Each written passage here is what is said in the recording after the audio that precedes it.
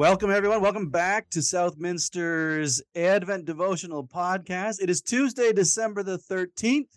We are rolling through the week of joy. We're glad you're making us a part of your Advent journey as we prepare our hearts and minds, as we prepare for Christmas, maybe preparing our houses also.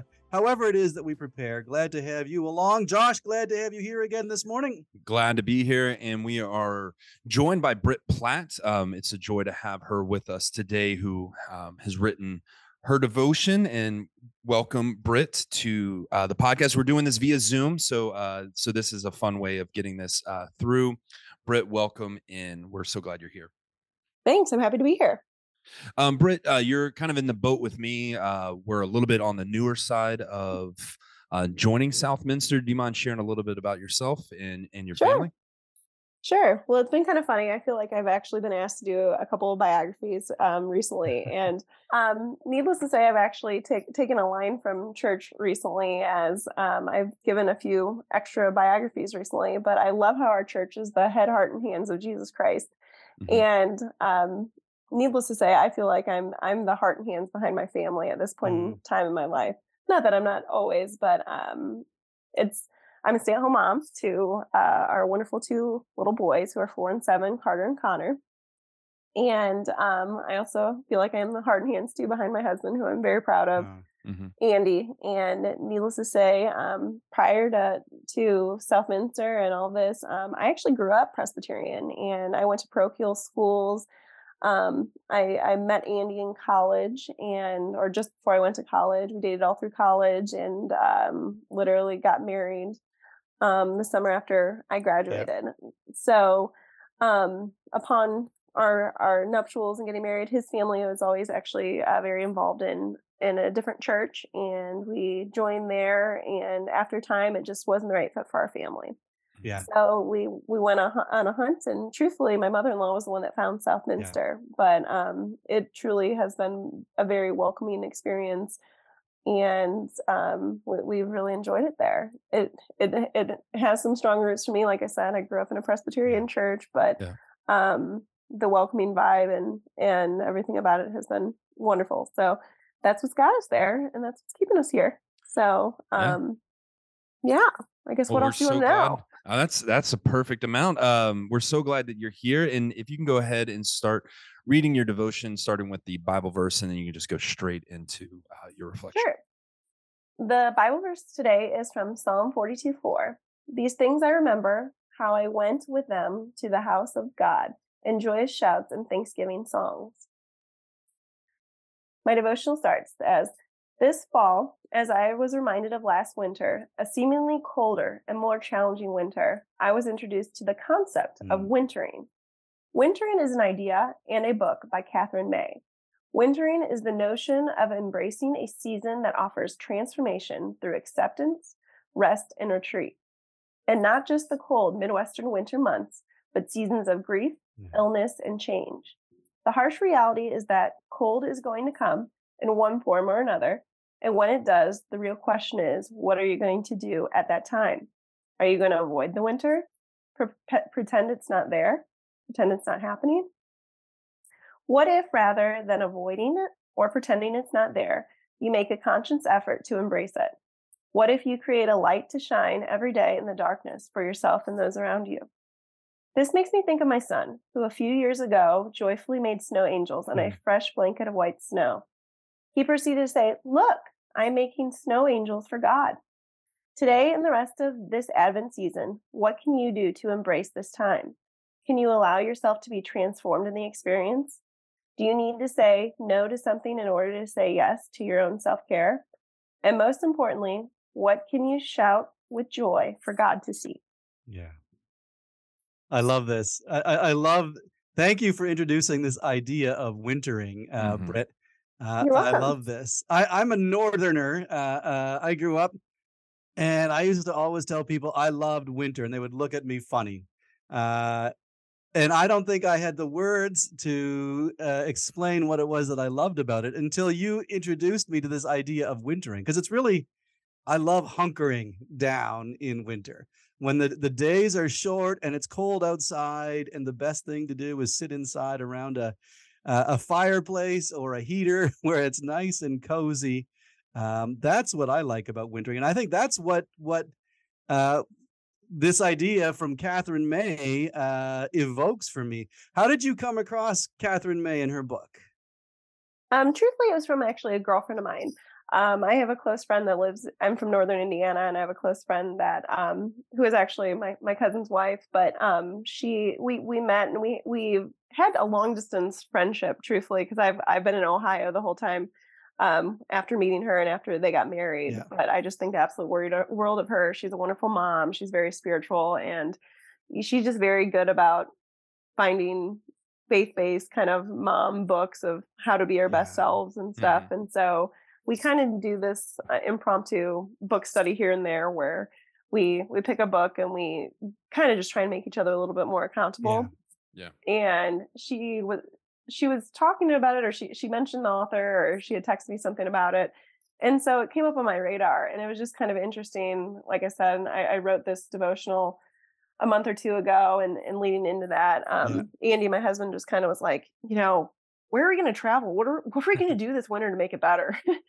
And it was just, there was something about it going hand in hand, where, don't get me wrong, if you can find a warm place to go at some point in time this winter, I'm all for it. But it was just, it was kind of humbling to think, like, okay, like winter is still going to be here. It's still going to be cold.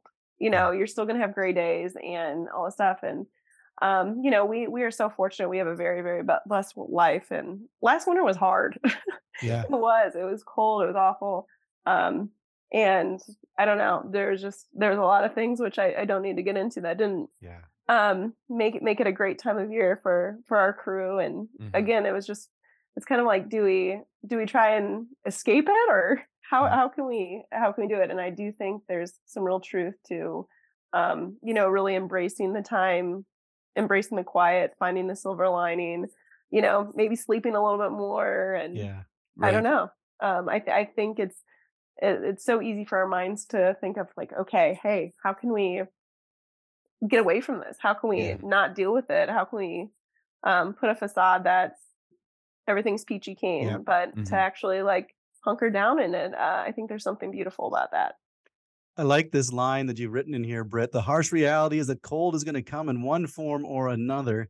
The real question is, what are you going to do at that time? I think that's perfect. It is. Yeah, Anna and I are huge Catherine May fans. She has a podcast as well that that we both enjoy listening to try to find, kind of those commonalities and things like that. And so, like, Catherine May goes on the wall with me with, like, Brene Brown, with Rachel Held Evans, those. And so when I read the book, I guess earlier this year, there was this quote, and I had to go look it up, but it's kind of the same thing that I was going through, where, this cycle. And so Catherine writes, life meanders like a path through the woods. We have seasons when we flourish and seasons when leaves fall from us, revealing our bare bones. Given time, they grow again. And, and that's what I think so much about Advent coming in, and where I love a liturgical calendar is, that we have this ordinary time where we're trying to figure ourselves out, but then Advent, where we, take a inventory of who we are, and we take an inventory of, kind of preparation and getting prepared for Christmas, and, kind of all these things. And I think that that's one of the things that I love about Catherine, that she invites us, and that you've introduced within your reflection with wintering, is that, let's check in with ourselves. Let's check in with how we're doing, if we're getting a little bit shorter, with family, or, if it's a great time, as well, like, kind of how can we capture that moment, capture that feeling, so that we can, kind of put it in as a core memory, things like that. And so that's what I love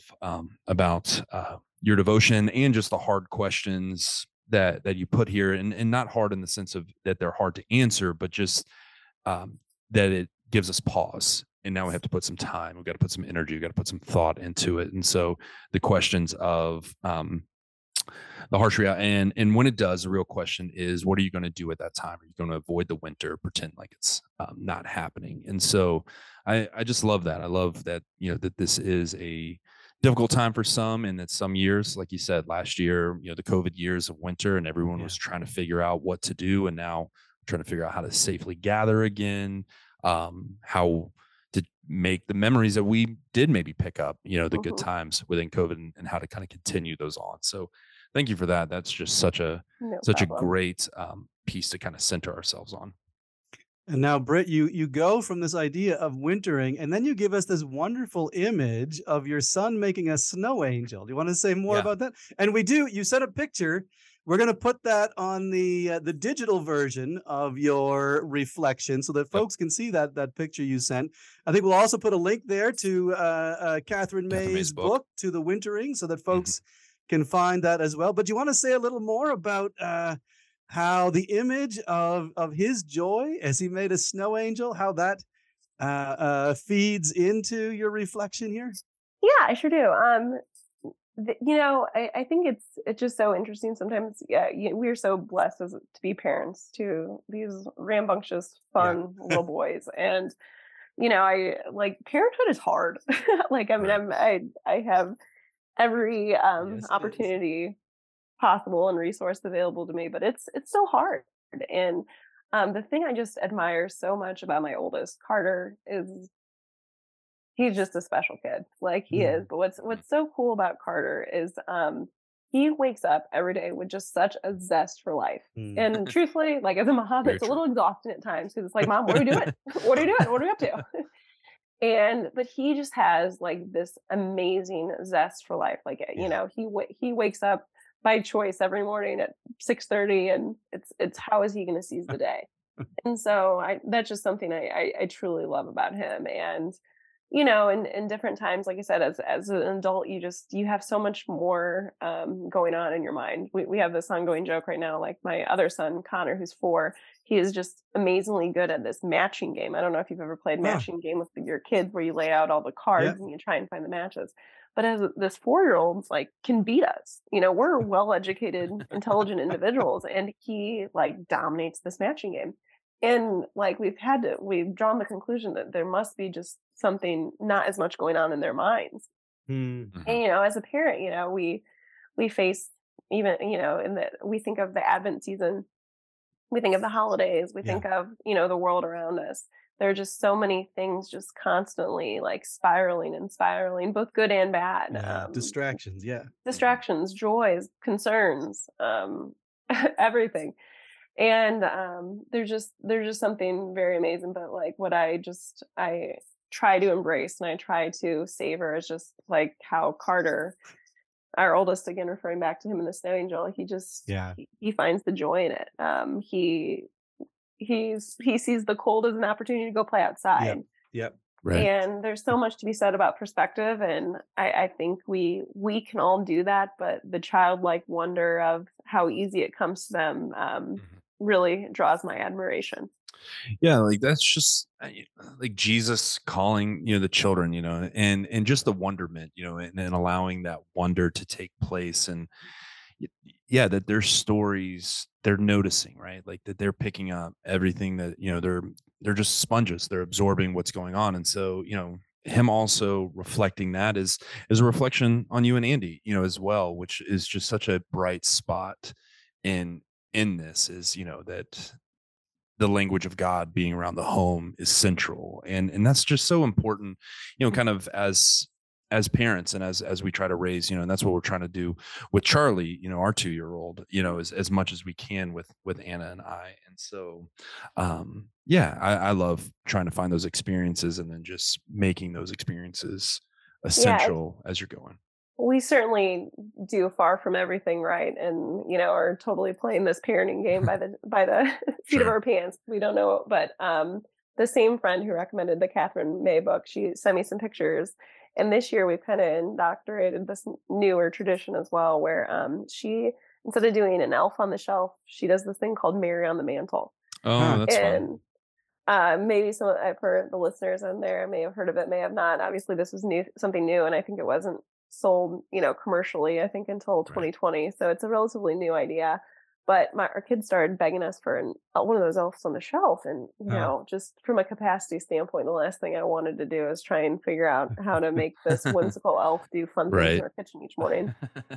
And, I don't know. So long story short, they were begging for that and that wasn't the right thing. But then the idea of Mary on the Mantle came on. And the whole concept is having like a Mary doll that moves around your house. And in the same way, I mean, I was so transparent with my kids that I was the one that moved it. But the idea is to have a task at hand, and there's like a website devoted to it as well. Just things to be focusing this time of year on Jesus and not the presents. And they can be very simple. I mean, I think I wrote one yesterday about just, Jesus did a great job of helping others. Please help your mom clean up something today. Yeah, that's awesome. That's nice.